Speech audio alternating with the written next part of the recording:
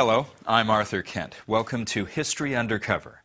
It's well documented that the CIA tested the effects of LSD on hundreds of unsuspecting subjects in the 1950s, and that the government withheld treatment from black syphilis victims during the infamous Tuskegee experiment.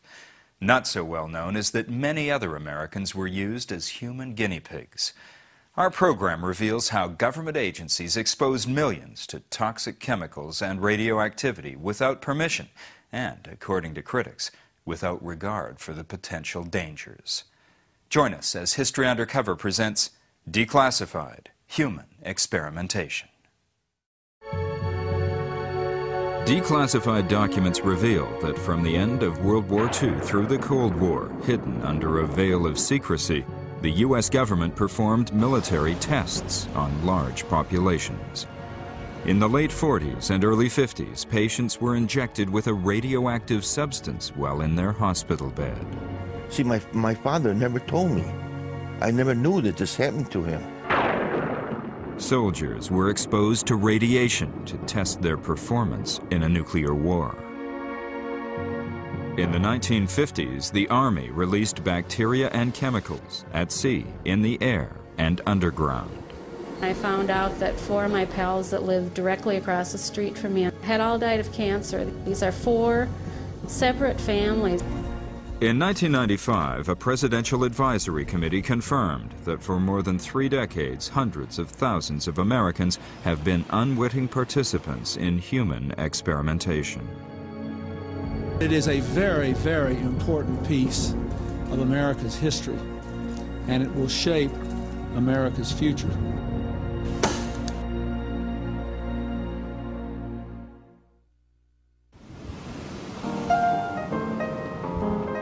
East Rochester, New York, in the mid-1930s and early 40s, is a typical blue-collar town. John Musso, son of a large Canadian family, is among the hard-working men at the railroad yards, building and repairing cars. He meets Rose. They get married, settle down, and raise a family.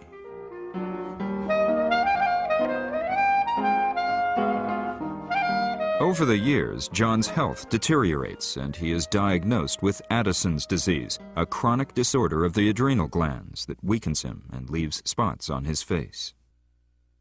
When World War II erupts in Europe, very little changes in John's life. He does not know that the Strong Memorial Hospital, where he is treated as an outpatient, has become part of the war effort. The hospital is being used for research by the Manhattan Project, the top-secret unit developing the atom bomb. The Manhattan team operates from inside this high-level security building across the street from the hospital. Only authorized personnel are allowed in. Research was determined entirely within the Manhattan Project itself, and it might be determined by Manhattan Project scientists here in Rochester, or it might be the result of directives that came down from Los Alamos or from Oak Ridge, which is where the medical chief was headquartered. The university would have no ability to look at what kind of research was being done here. John Musso, like all other patients at the hospital, is oblivious to the government's top-secret activity, and he continues with his routine visits to see his doctor for treatment. In 1945, the war ends. As Allied troops liberate the death camps, the world learns about the horrific experiments conducted by Nazi doctors on prisoners in the camps. Experiments that almost always resulted in cruel and painful death. That they were war crimes, that these Nazi doctors could have been tried for murder, was eminently clear. But the Americans had the ambition not simply of condemning a war crime, but of condemning a war crime committed in the name of medicine. When the War Crime Tribunal is set up in Nuremberg to bring Nazi criminals to justice, special attention is given to these doctors and the experiments they conducted on humans. The result is the formulation of the Nuremberg Code, a universal rule of conduct regarding any human experimentation in years to come. The first principle, critical principle, of the Nuremberg Code is you don't get to do research on anyone without their permission. The voluntary consent of the subject. Now, obviously, the victims of the Nazi experiments had not given their consent, and Nuremberg quite wonderfully lays out consent as the bedrock principle for human experimentation. The trials of Nazi war criminals make very little impression in Rochester or the United States as a whole. And so, on February 1st, 1946, a doctor that John has never seen before, Dr. Samuel Bassett, approaches his bed and gives him an injection. John assumes that this has to do with the Addison's disease. Dr. Bassett does not provide an explanation. But the injection given to John Musso does not contain medication. It's a radioactive substance, plutonium. John Musso is one of 18 patients who are used as human guinea pigs, all injected with small amounts of highly toxic plutonium. The impetus for the plutonium research was the result, more or less, of an accident that had happened at Los Alamos. A scientist, a tube of plutonium had burst in the face of a research scientist. He'd actually ingested some of the material. It was unknown what kind of effects that was going to have on this individual. But there were other concerns about plutonium, about its toxicity in general. Robert Oppenheimer and Louis Hempelman, both of whom were at Los Alamos, were determined that some human experimentation needed to be done to determine. Animal studies simply were not sufficient. The doctors wanted to find out the plutonium's whereabouts in the human body and observe its mobility. There's no indication on the patient record charts that these injections were ever given these patients. The research was top secret. It was not to be indicated to anyone, not even to the patients, as we now know. With poisonous plutonium flowing in his blood, John Musso goes on with his life. His poor health bothers him continuously. It was a constant battle for him to maintain his equilibrium and to fight off very common everyday ailments like colds or infections. He had a very, very severe problem in doing that. And we attributed that to Addison's disease. On June 21st, 1973, at the age of 72, John Musso is called back to Strong Memorial, and for the first time, 26 years later, he is told about the plutonium injection. He is asked to do some follow-up tests and gives his consent. He does not say a word to anyone about the plutonium test. On May 6, 1984, at the age of 82, John Musso dies, taking his secret with him to his grave.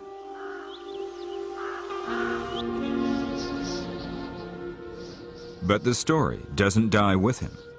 A few years later, and many miles away, Eileen Wellsome, a reporter for the Albuquerque Tribune, is researching some newly declassified documents. I was thumbing through the reports. My eye fell on a footnote, and it said something about human beings who had been injected with plutonium. And I was dumbfounded by this. You have to keep in mind the context in which I was looking at these records. I was all alone in this dusty basement. These reports were 40 and 50 years old, and they were all about dogs who had been injected or ingested with plutonium and had developed tumors and all kinds of diseases and then were sacrificed. So when I saw this reference to humans being injected with plutonium, I immediately thought, my God, how could they have done this? And what happened to these people?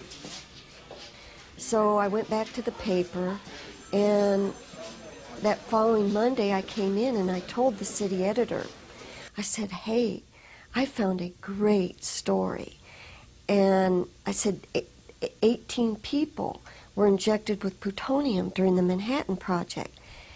And he said, well, that's a great story, but that's not what we hired you to look into. But Eileen does not give up. For the next 5 years, slowly and stubbornly, she continues with her investigation. requesting more declassified documents under the Freedom of Information Act.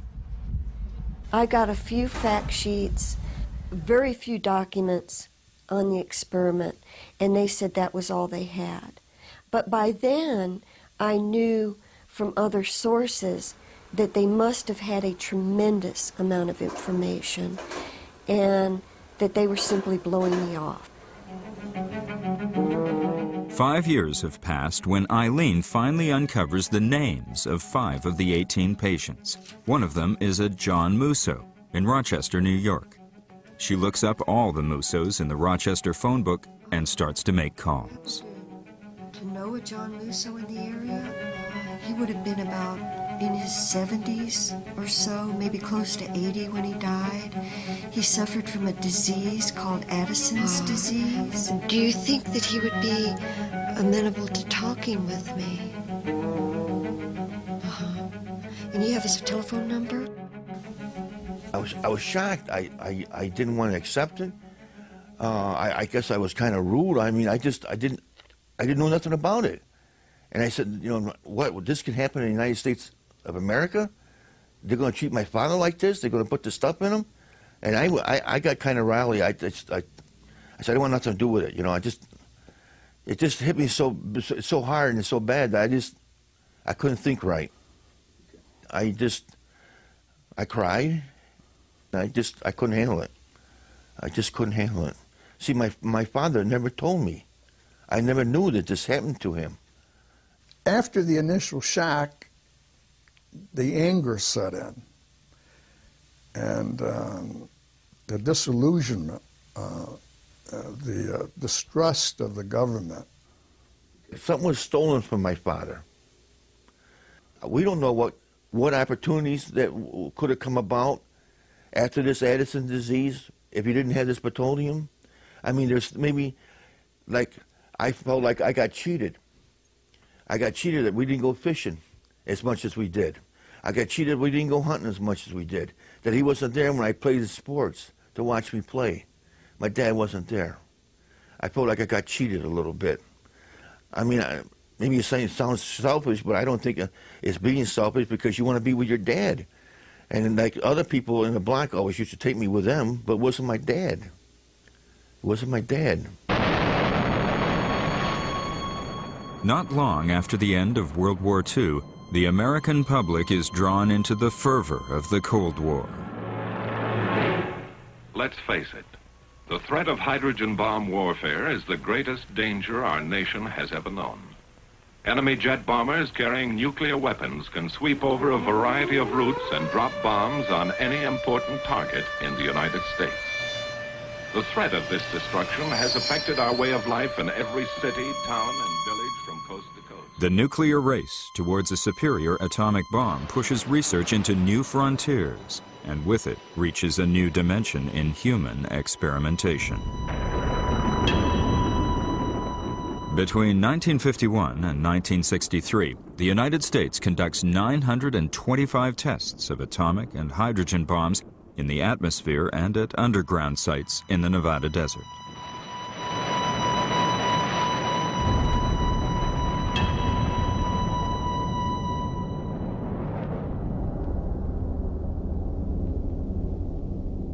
It has been established from government declassified records that as many as 200,000 military personnel participated in these tests. Among them, 3,000 serve at the test site as subjects of research. The military wants to find out how troops perform in a nuclear battlefield. Almost all of them are soldiers who have followed orders given by their superior officers. Very few are actually asked to volunteer. How about radiation? You think there's much danger from radiation? Well, radiation is the least of the worries that the men are thinking about. I think most people thought that radiation was the greatest danger, didn't they? Where did they learn different? We were, prior to our instructions here, we received a very thorough briefing before we even came in this close to contact with it. You feel that those instructions have given you confidence in your ability Very much so. One of the soldiers in these foxholes is Marine pilot Chuck Brody. We met in 1948. I was spending my vacation in San Francisco, and with a couple of other ladies from our office. And we went to the officers' club for dinner. I met these 3 officers, and we sat around a table and the music was playing. Chuck finally asked me to dance. That was it. I just clicked. He proposed to me that night without ever even touching me or kissing me or anything. He said, "I've waited all my life for someone like you." Soon after, Chuck and Pat get married, and Pat becomes a proud wife of a Marine. In 1957, the United States plans to detonate what will be the largest atomic bomb ever to be tested in the atmosphere, codenamed Hood. And Chuck was there, close to ground zero. He was in the front row trenches.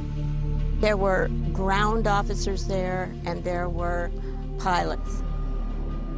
They would rotate.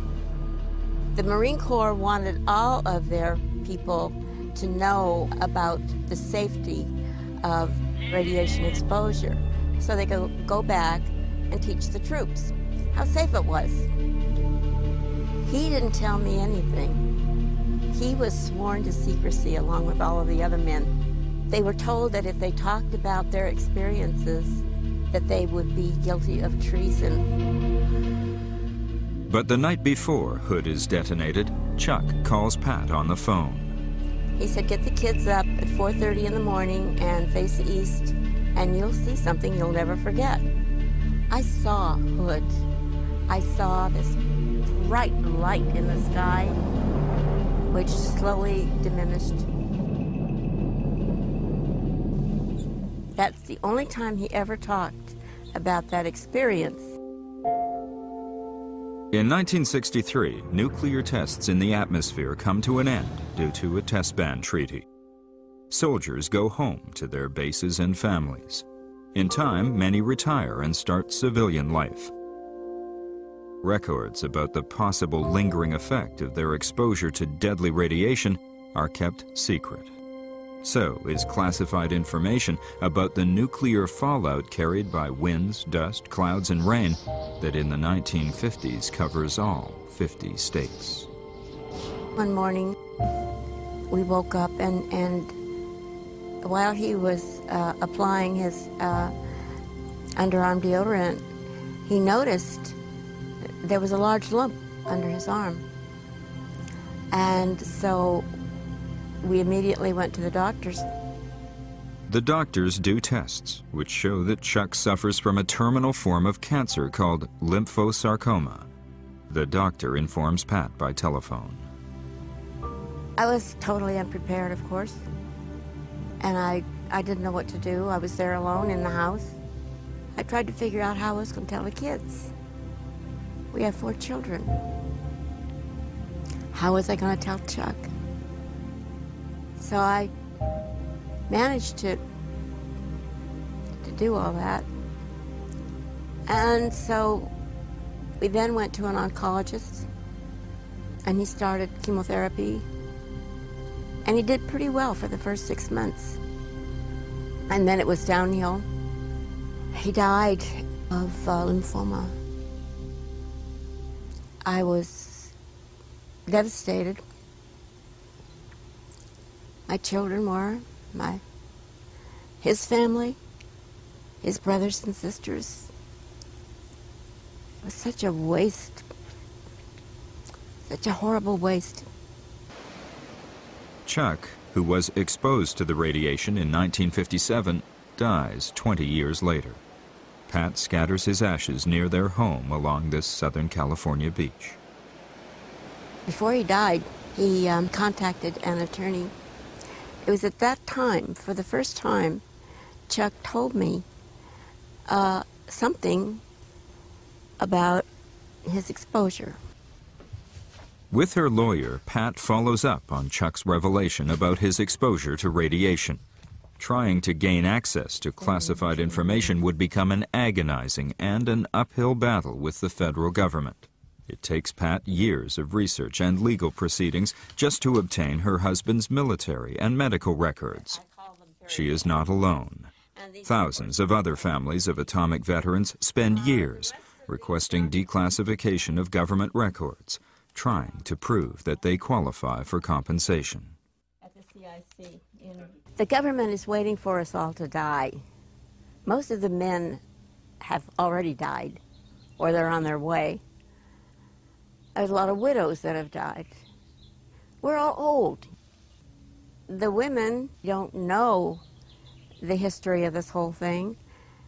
There are no records, and when they ask for compensation for disability and indemnity compensation from the VA, they say, prove it. They've got the documents. We don't have the documents. They've got the proof. We don't have the proof. The military establishment's fear of a nuclear war couples later on with fear of biological and chemical war. What if the Soviets spread deadly bacteria over highly populated areas, or spray into the air invisible chemicals that can kill thousands on contact? A decision is made in high places. Tests are needed. San Francisco Bay, California, 1950. During 7 days in September, the Army simulates a bacteriological attack on the city. Declassified Army documents reveal that in 6 such attacks, large amounts of bacteria called Serratia marcescens are sprayed towards San Francisco from a small Navy boat in the bay. Carried by the wind, the airborne bacteria spread over a large area. The Army wants to know how far the bacteria can go. These declassified maps of the actual test show the extent of the area that is covered. The Army decided to do what was called a vulnerability test program. And the effort was over a period of 20 years, actually, between 1949 and 1969, when hundreds of tests were conducted over populated areas to see whether, by spraying germs and certain chemicals, whether they would endanger a large population. And the Army did spray a lot of bacteria around, although they weren't the highly dangerous kind that would be used as an actual weapon. The bacteria that they used did have some health risks. The invisible attack would probably have gone undetected, but something goes terribly wrong. A few days after, 11 people are admitted to the Stanford Medical Center in San Francisco. They are all suffering from a severe bacterial infection. One of the patients, Ed Nevin, dies. I was 9 years old in 1950 when he died. My mother was a nurse. She was actually helping to attend to him. And it was a terrible sickness. He was going from high fevers to chills. He had hallucinations, and so it was a very, very serious infection and fever that was causing all that in him.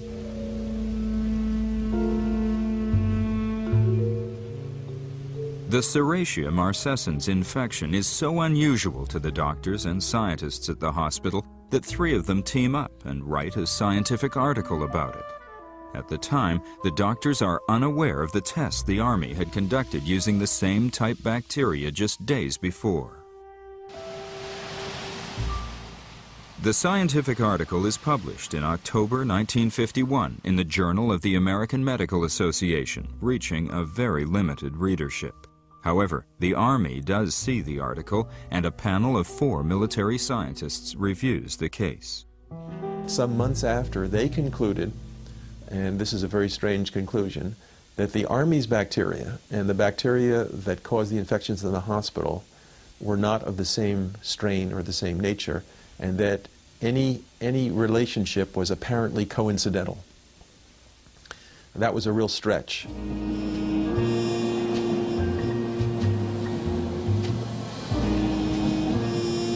It takes 25 more years before the story finds its way out into the open.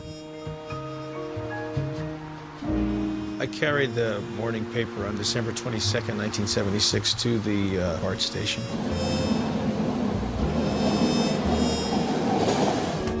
I was reading the front page, and read with some interest because of my work as a trial lawyer. The front page told a story of testing that was done in 1950 in San Francisco. I was surprised, but actually somewhat cynical as a trial lawyer. Nothing surprises me anymore was sort of my then 35-year-old attitude. I turned the page and was shocked to find my grandfather's picture. And they related the story that in fact he was the only one who died from the testing, that he died from Serratia marcescens, the very bacterium that was sprayed in the air. Nevin consults with his family and decides to take the federal government to court. The trial begins on March 16, 1981, more than 30 years after the actual event took place. The heart of the case to me was that you can't test American people like guinea pigs. I mean, if we have anything in our country, we proudly look at with disdain upon the practices of the Soviet Union and the Iron Curtain countries of those days in the midst of the Cold War. So the heart of the case to me was this terrible discovery that we were no better than what we were describing. 3 months later, on May 20th, the Honorable Judge Conte rules against Nevin on all counts. He concludes that the Army's decision to test falls within the discretionary function exception, which gives the United States government immunity from lawsuits on such matters. The United States Supreme Court later upholds this ruling. What would have been required to win this case would have been to overcome hundreds and hundreds of years of tradition of governmental immunity that we got from England, and that was a king. And it was still a remnant of our law, even in America, with our form of government. And His Honor at least felt it became clear that we couldn't overcome that special protection the government has. You just can't sue the government for these important matters, says the immunity doctrine. And so what it would have taken to win the case would have been to overcome that immunity doctrine, and at least in these judges it wasn't so. San Francisco is not the only city targeted for a simulated biological attack. Declassified documents show that 2 years later, a similar test on a much larger scale takes place in Minneapolis.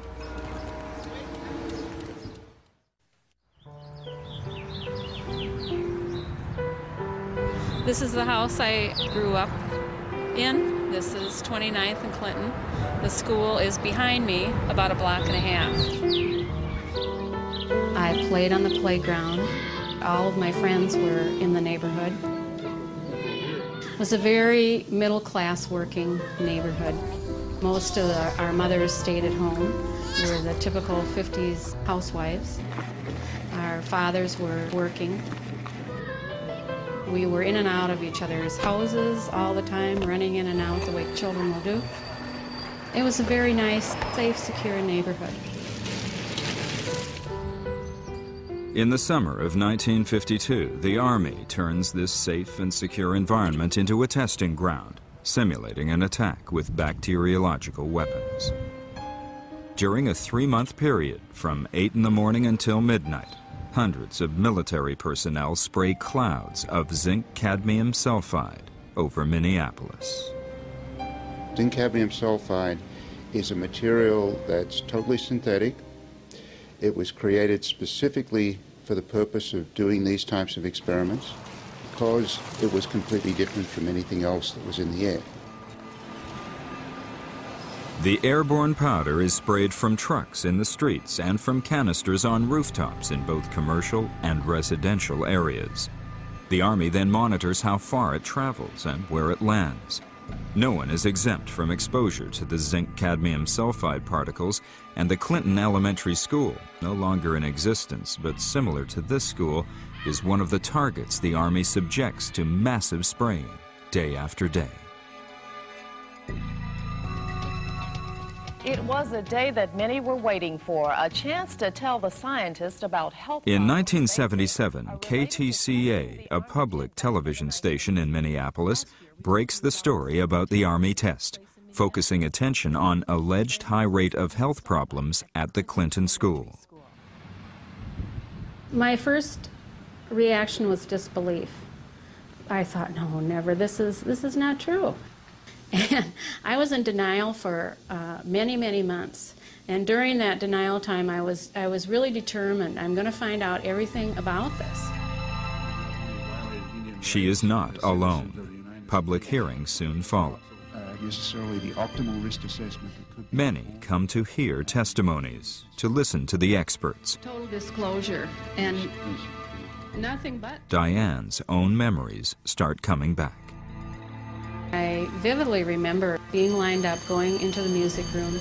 There was an older gentleman sitting in a chair with a light wand in his hand, and he was passing this over our bodies on the outside of our clothing. I started contacting my old school pals. I started keeping a list of illnesses. The bottom came for me when I found out that 4 of my pals that lived directly across the street from me on Clinton Avenue had all died of cancer. These are 4 separate families in no way related health-wise. They died within a year of each other back in the early 80s when these people would have been in their 40s. And I thought, well, this doesn't quite seem like a coincidence to me. During her research of declassified documents, Diane finds that Army doctors came back to the Clinton School the following year, 1953.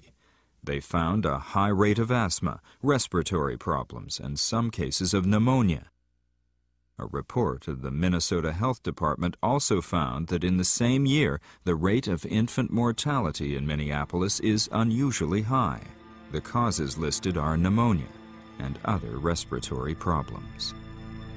The toxicity of zinc cadmium sulfide is virtually unknown today, just as it was in the 1950s.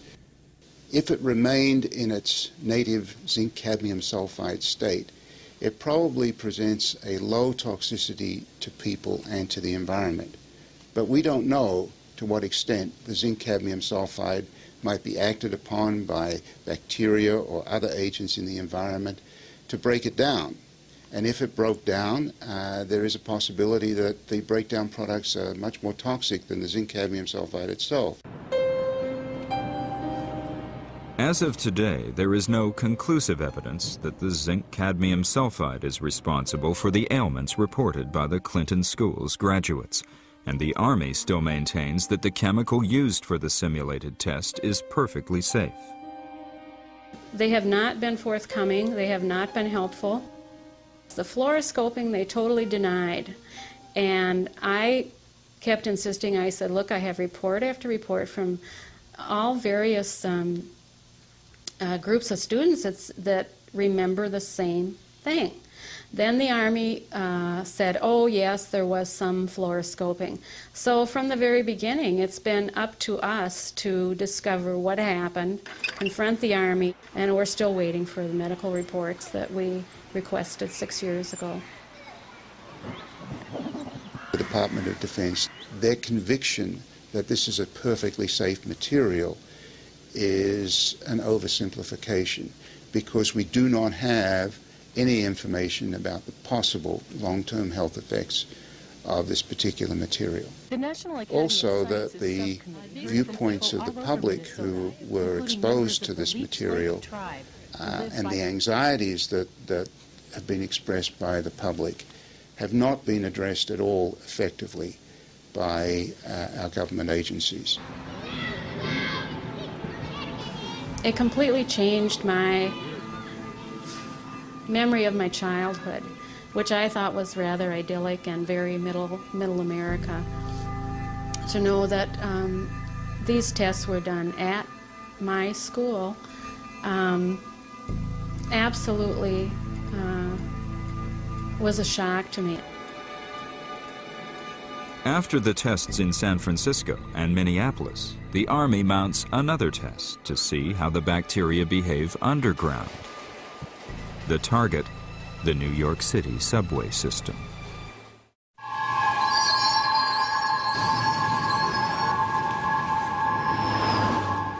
Over a 3-day period in the summer of 1966, plainclothes Army agents simulate a bacterial attack on unsuspecting commuters on the Broadway subway line. In their briefcases, the agents carry ordinary-looking light bulbs filled with bacteria called Bacillus subtilis variant Niger, a non-toxic microorganism. The agents enter the subway station and wait for the confusion of the train arrival. As the train pulls to the platform, the agents discreetly open their briefcases, taking out the light bulbs, then drop the bulbs on the ground, releasing bacteria into the air.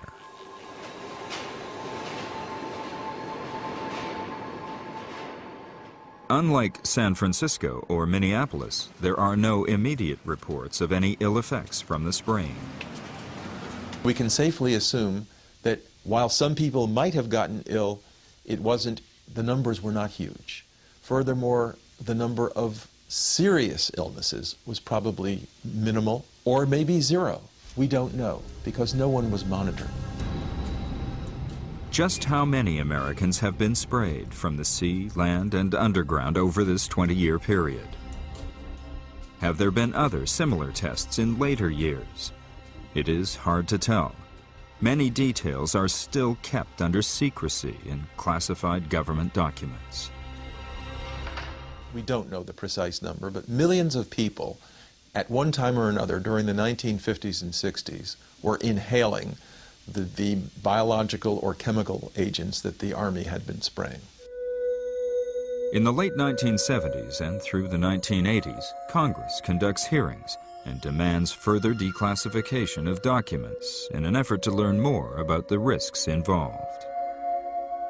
The story about John Musso and the other 17 patients injected with plutonium in the late 1940s finally finds its way into the open. In November 1993, after 5 years of research, the Albuquerque Tribune runs Eileen Welsom's story on the front page of the paper. When the first installment came up, I sat there really expecting to be deluged with phone calls.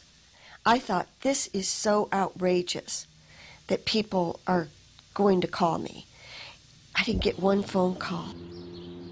The story really didn't hit the press until Hazel O'Leary mentioned it at a press conference in Washington, D.C. I would like to tell you that what I've been told about these experiments, what I think I know and have processed with respect to these 18 citizens of our country, leave me both appalled, shocked, and deeply saddened. That if the government had in fact been responsible for, had been the proximate cause for harm or danger to the lives of any of our citizens, then the government ought to be in a position to own that and also to compensate for it. Now, the first time I uttered those words, there was a firestorm. I had no idea that anyone would think that that was a bizarre or strange thing for a cabinet officer to say. O'Leary's statement is so unusual that the national media picks the story up, and the Department of Energy is overwhelmed with thousands of phone calls each day. She starts an in-house investigation at the Department of Energy. The task is not an easy one. It requires a review of millions of documents in government archives and warehouses all over the United States. Many of them are still classified.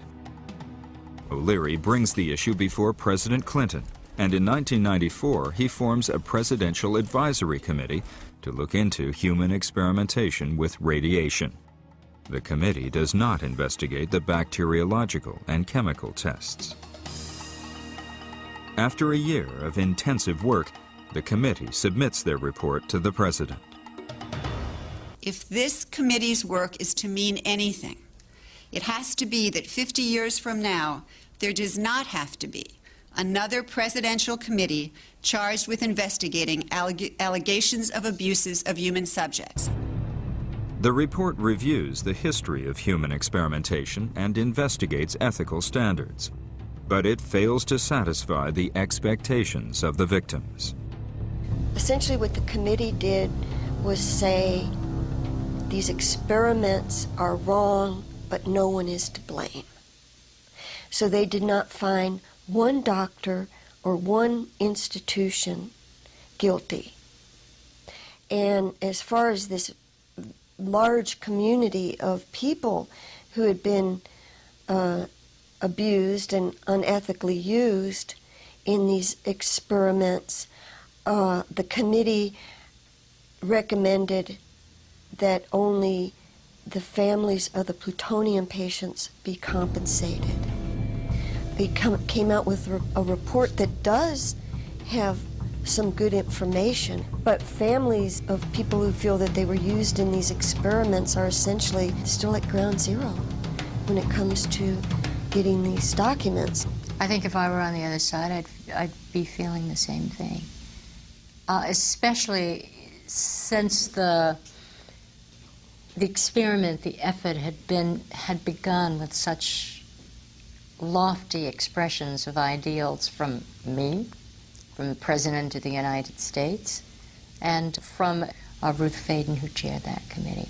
We overpromised because we were so naive. We didn't know the government couldn't and didn't know how to deliver. We were all very naive. This morning I signed an executive order instructing every arm and agency of our government that conducts, supports, or regulates research involving human beings to review immediately their procedures. Some new procedures are already in place. So there really aren't any serious risks to the study. A lot of people may have a tickling or a gagging. Doctors who conduct such experiments have to explain in detail the nature of the study and obtain a written consent from the patient. Sign that for me, please, and we'll get started. Things are very different today, and actually our institution doesn't accept any type of secret or classified research, and we also retain the right to publish on any of our research. DVTs or defames from... Ethical review boards are set up at medical research centers to openly discuss and approve experiments on humans. If by doing some great experiment or great project that the government proposes means compromising an individual's well-being, it would never get approved.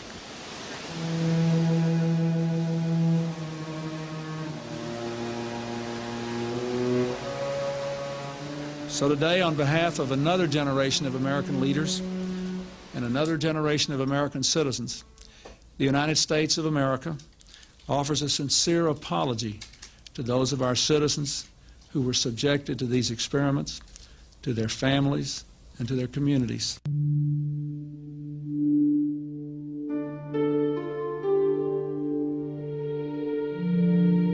Given what I've learned about medical research and human nature and the federal government, that in 50 years' time, reporters will be writing about unethical experiments that were conducted in the 90s. And the reason I think that is because human beings are human beings, and there will always be a few people that step over the line. Anyone who perpetrates an act, assuming that it is secret and will remain secret, has to know that sooner or later truth will out. Sooner or later we will find out. And so as you move to act, understand that if not today or tomorrow or even next year, eventually the historical record will catch up to you. And we will know what you did.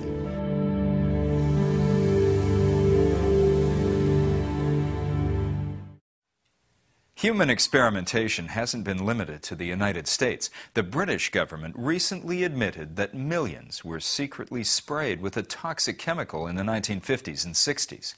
Military officials conducting germ warfare experiments thought they were spraying a harmless substance, but later discovered the chemicals may have contributed to medical problems. Critics accuse the government of gambling with public health.